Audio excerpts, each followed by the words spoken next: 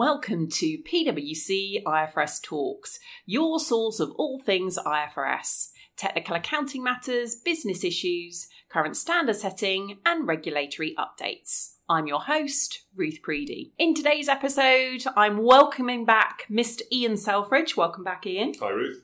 And we are going to be talking about disposals. It sounds like a big topic, but we're going to break it down into looking at IFRS 5, so held for sale and discontinued operations, and then we'll talk a little bit around the disposal of subsidiaries and maybe associates as well if we have time. So let's start at the top. Obviously, it's wide.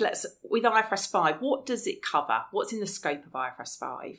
So IFRS 5 is all about the disposal of non-current assets. And so if you have non-current assets that you want to get rid of, you go and look at IFRS 5. It also has a slightly broader thing that says, but you might also have a group of assets, what they call a disposal group. So broadly speaking, you start from, these are non-current assets that you want to get rid of in some way, shape or form. Perfect. And then I mentioned in the intro there, you have something held for sale and discontinued operations are the two main things. What are they the same? I'm guessing not. No, one is a subset of the other. So you start from saying, held for sale is where you go for, which is, I've got some assets that are in my business, and for some reason, commercially or whatever, operationally, we don't need them anymore, so we decide we want to get rid of them. And the accounting standard IFRS 5 is that, well, first of all, you need to decide, are they actually what we call held for sale? So if you meet the criteria of being held for sale, they then come into IFRS 5, and then you need to do some accounting, which we'll come to in a bit. The criteria are, broadly speaking, do we know what we want to sell? Are we able to sell it now? We don't have to do stuff to make it ready for sale. Is it ready for sale? Do we have an idea of the price that we're going to charge? Are we actually trying to sell it? Have we got people going around, would you like to buy my assets? And have we got? It's not just a thought in a person's head. No, you have to have made a decision to do this. So typically that would be a board level at the very least to say, we're going to sell these things off, and you need the approval. So if you meet those criteria, we're into held for sale, and you basically show the assets slightly separately on the balance sheet so people can see them, and off you go. The question on discontinued operations is a subset of assets that you hold for sale might be a business or some operations that you are effectively discontinuing. And so not from a balance sheet perspective where you just part the assets to sell and get rid of them, but from the income statement side of, in my actual operations, do you have to show those things separately as discontinued, not part of my continuing business? So the discontinued subset of held for sale is something that the way it's described as, it's a major line of business or geography. Or there's a unique one, which is when you buy you might go out and buy some stuff, and what comes along is some subsidiaries that you don't want to keep. You really say, I had to buy them as part of the big picture, but I want to sell these two immediately on. Yeah. So that one's quite easy. So discontinued is we're going to stop a major line of business or job. Okay, so held for sale, you could just effectively be selling off an asset that you think you're going to sell within 12 months. That's right, yes. Or discontinued, you said there it's like a major component. Yes. So what is major? That I get quite a lot of questions on that. This is one of those classic things, there's a word, right? The word says major in the standard, and there's no basis conclusions or definition or chapter what that means. So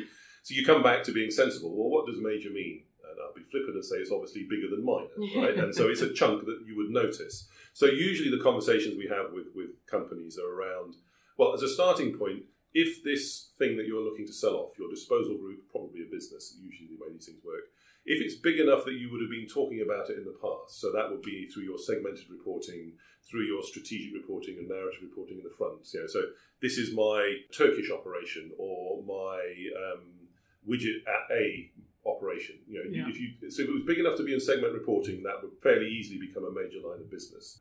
Once you get down below that, say, well, actually, I think it's quite big, but it's never been big enough, or it's been appropriately aggregated in the reporting. Then judgment applies. Then is this a big enough thing that we would, when you look at it, you would say that seems to pass the major test. So there is some judgment in that. Geography is a bit easier. It tends to be ring fenced to the whole of the US. It would be all of America. It would be all of France. It might be all of Eastern Europe. Maybe it's Australasia. There'd be some obvious thing that you'd be able to point to.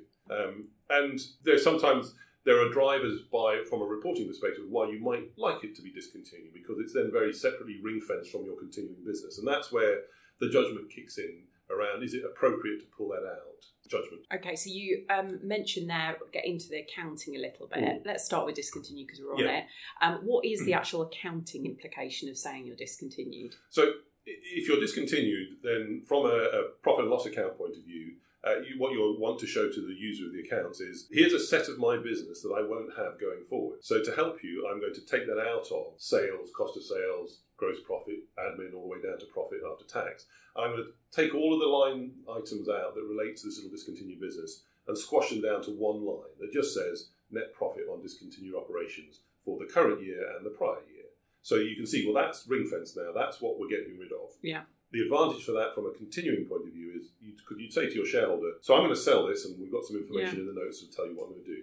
But you should be also interested in everything else left behind. Yeah. And when you go and look at your sales, cost of sales, it's not polluted by this discontinued operation. So you basically, once you've made the decision you're going to discontinue, you pull it out of your current reporting and your prior year reporting. If you then flip over to the balance sheet, it's part of your held for sale assets. So again, that's in two lines on the balance sheet. You have a line for held for sale assets and a line down below for held for sale liabilities. Okay, so then on to, and you can have occasionally that you would have, because discontinued could be, you could abandon something and then it wouldn't be obviously held for sale. So you could have occasions where you've got something that's discontinued and not held for sale, I think. Well, you could, and you could actually have sold it before the year end. So if you actually got rid of the assets and the liabilities, you won't have anything in the balance sheet. But you will still, from your performance reporting point of view, you will have a one-liner that says, but during the year, we did actually make or lose money on our discontinued operation.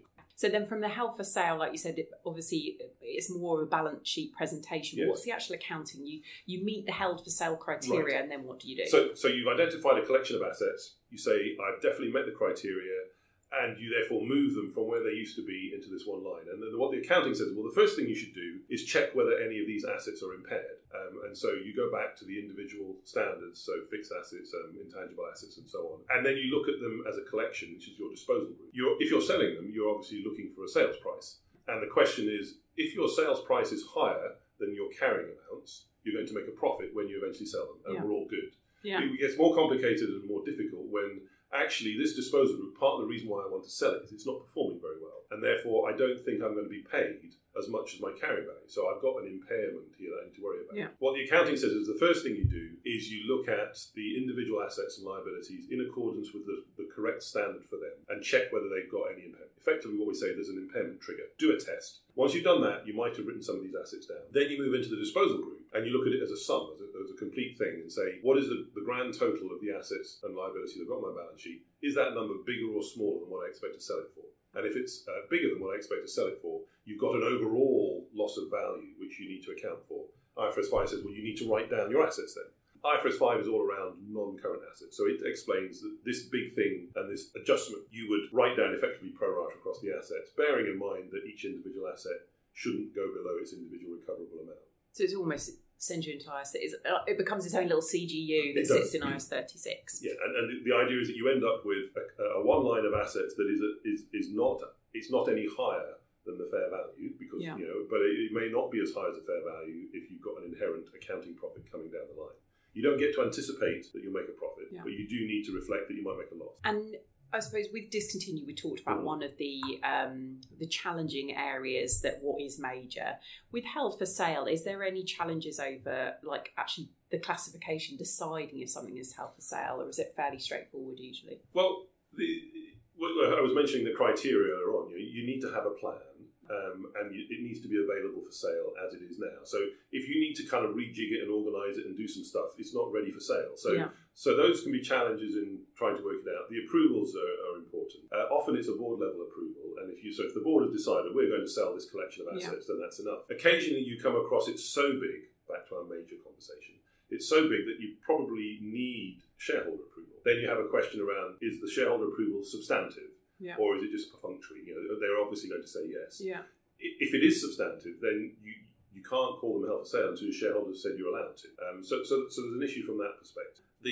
Some things that generally aren't too difficult to get through are: is it highly probable I'm going to be able to sell it? Will I be able to sell it within a year? Usually those ones are not too bad to get around from that perspective. Okay.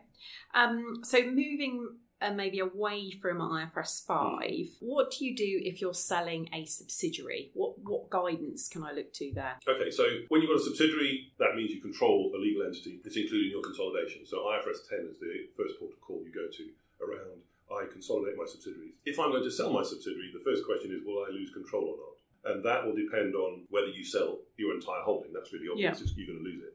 But if you only sell a percentage of the subsidiary, do you lose control when you do that? If you don't lose control, then IFRS 10 says, well, you still have a subsidiary from an accounting perspective.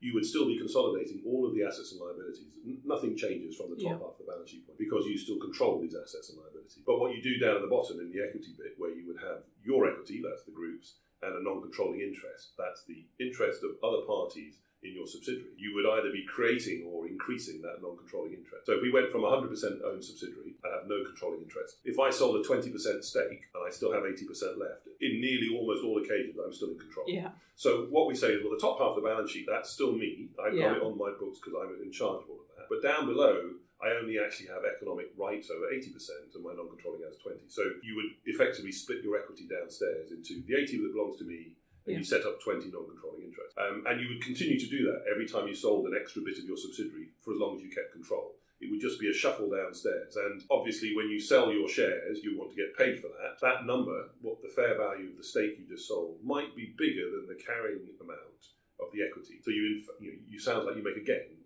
That isn't a gain you recognise in income statement or OCI. It's an equity transaction. So it all happens down at the bottom. The next bit, though, is when you sell enough of a stake that you lose control. So IFRS 10 says, well, that's interesting because now that you don't control this legal entity, it is no longer a subsidiary, you should stop consolidating it. So at that point, what you do is you take all of the assets and liabilities off of your balance sheet because it's no longer part of you. And then you think, well, have I still got an interest in this vehicle? If I had sold 100% of the subsidiary, it wouldn't be mine anymore. Yeah, I'd have been paid, hopefully, a whole wodge of money, and I would make a profit because I would be paid my fair value of my subsidiary. I would remove all the book values of the assets and liabilities, and there's probably going to be a positive difference, which is a profit on sale. Again, back to where we were saying, if there was a loss there, that would probably imply at the point when you decided you were going to sell the subsidiary and brought it to held sale, it may have been an impairment, and you would have written it down. So the idea that you'd impair now and then make a nil profit on sale. It gets more interesting when you don't sell all of your stake. So you go from 100% subsidiary, let's say, to a 40% interest, so you sell 60 off. So you've lost control. What do you have left? You have a 40% interest, which is typically sounds like an associate because you'd have significant influence. So what you need to do practically is say, I need to remove all of the individual assets and liabilities from my balance sheet and replace that with a new 40% interest in an associate. And what IFRS 10 tells you, well, you can do that. You put the associate in at its fair value, which you should be able to determine given you just priced 60% of your business. So you'll be able to determine a price for your 40% that you've kept, your remaining stake. And the mechanics are you take everything off the balance sheet, then you add into the balance sheet your proceeds for selling the 60, the fair value of your associate at 40, and the difference that falls out is the profit you make on disposal. Like all these things, life can be not simple when you do certain things. So when you sell, the other one is you can sell down to just an investment when you don't have significant influence. Then you just be recording a financial asset and you'll be doing equity accounting. Sometimes, though, the way the world works is that people say, well, what I want to do is sell my subsidiary and it goes into an associate and then you account for an associate. And then we get into those glorious things of there are two ways of doing it depending on which policy standard. Choice. Yes, so you have sometimes a conflict between what IFRS 10 tells you to do and what IAS 28 tells you to do. So IFRS 10 is all about consolidation of subsidiaries and recognising a gain when you lose control. IAS 28, which is the equity accounting standard, explains what you do when you transact with an associate. And one of the things about transacting with associates is you don't necessarily get to recognise all of the gain you think you realise. Because you're selling it into an associate that you own, you're selling part of that gain to yourself. So IAS 28 would say when you put a business into an associate, you only recognise a partial gain for the bit that belongs to the other party, not the bit you retain. IFRS 10 says you've lost a subsidiary, you get a big gain, so full or partial gain recognition. And as you say, you look at these two things and you could go slowly mad trying to decide what the answer is, so you say, well, I have a choice, which one do I pick? And that I'm sure that went to the board. They did. So the question went to the board, and they were asked, "Well, what do we do here? Because there's a conflict." And the ISB spent some time looking at it, and they came up with an answer. And their answer was, actually, we'll help you differentiate which of these two standards you use by asking you to determine whether you've put a business or a collection of assets into the associate. Okay. And what they said was, if you put a business into the associate, then we apply the IFRS 10 rule, which is you get full gain. If you just put a collection of assets in, you apply the IAS 28 rule, which says you get a partial gain. Yeah. That would all seem fairly straightforward, but it came out and then the board deliberated. Well, you see, the thing is that this is all related to IAS 28 and equity accounting. And there are other things that are not good with equity accounting, right? And IAS 28 is maybe a little bit broken. It's a little bit broken, it's a little bit old. If you were going to start again with a blank piece of paper, you might not end up with what IAS 28 says. So what they decided was actually, having thought about it a bit more, we have a full intention of doing a really big project on IAS 28 and equity accounting as a whole. Yeah. So having just told you what we think the answer is, we're going to hold back on forcing you to do that and say, actually, this update that we've done, this amendment, is now effectively on hold pending the resolution of the equity accounting project. So what we have now is slightly more information of where we were before, which is where we were before is we had two standards that were obviously in conflict, and you had a policy choice. And then we had a solution from the IASB, which they've determined it's too early to force that as a solution, so it's not applicable. So we've got an indefinite deferral. We have an indefinite deferral. Is it indefinite? Probably not, like as in deferred for the that's foreseeable future. Yeah, possibly longer than you and I will be in work, but yeah, we'll see. What that means is that prescription doesn't apply, which means we fall back to you have a policy choice. Now, you could, as a policy choice, choose to say, if it's a business, I'll do it this. If it's not, I'll do that. You could have a policy choice that says, I always do IFRS 10. We are in that slightly unhelpful, we'll have some diversity in practice. My usual advice to companies, be really clear on what you've done. State your policy. Disclose. Exactly. Disclose. You can't go wrong. I feel like all I say on these podcasts is just make sure you disclose it. Yes. So you could just record that and then just repeat that twice a month for the podcast series. Yeah. Okay, perfect. I think that probably brings us to the end. You covered loads in that, Ian. Thank you very much. I don't think you needed me even asking you questions. That's right. Well, I will ramble forever if you want me. We always want you. So maybe come back soon and do equity accounting? I'm putting him on the spot. Everyone looks at me like, no, thank you. Happy come and do equity accounting. We'll try and not spend too long telling you what's wrong with it, but just about actually how you apply it in practice. So. Brilliant. Well, thank you very much for coming in. We talked today about IFRS 5 and a little bit about disposals in IFRS 10. Thank you for tuning in. I'm your host, Ruth Preedy. Happy accounting. The preceding programme was brought to you by PricewaterhouseCoopers LLP. This content is for general information purposes and is not a substitute for consultation with professional advisors.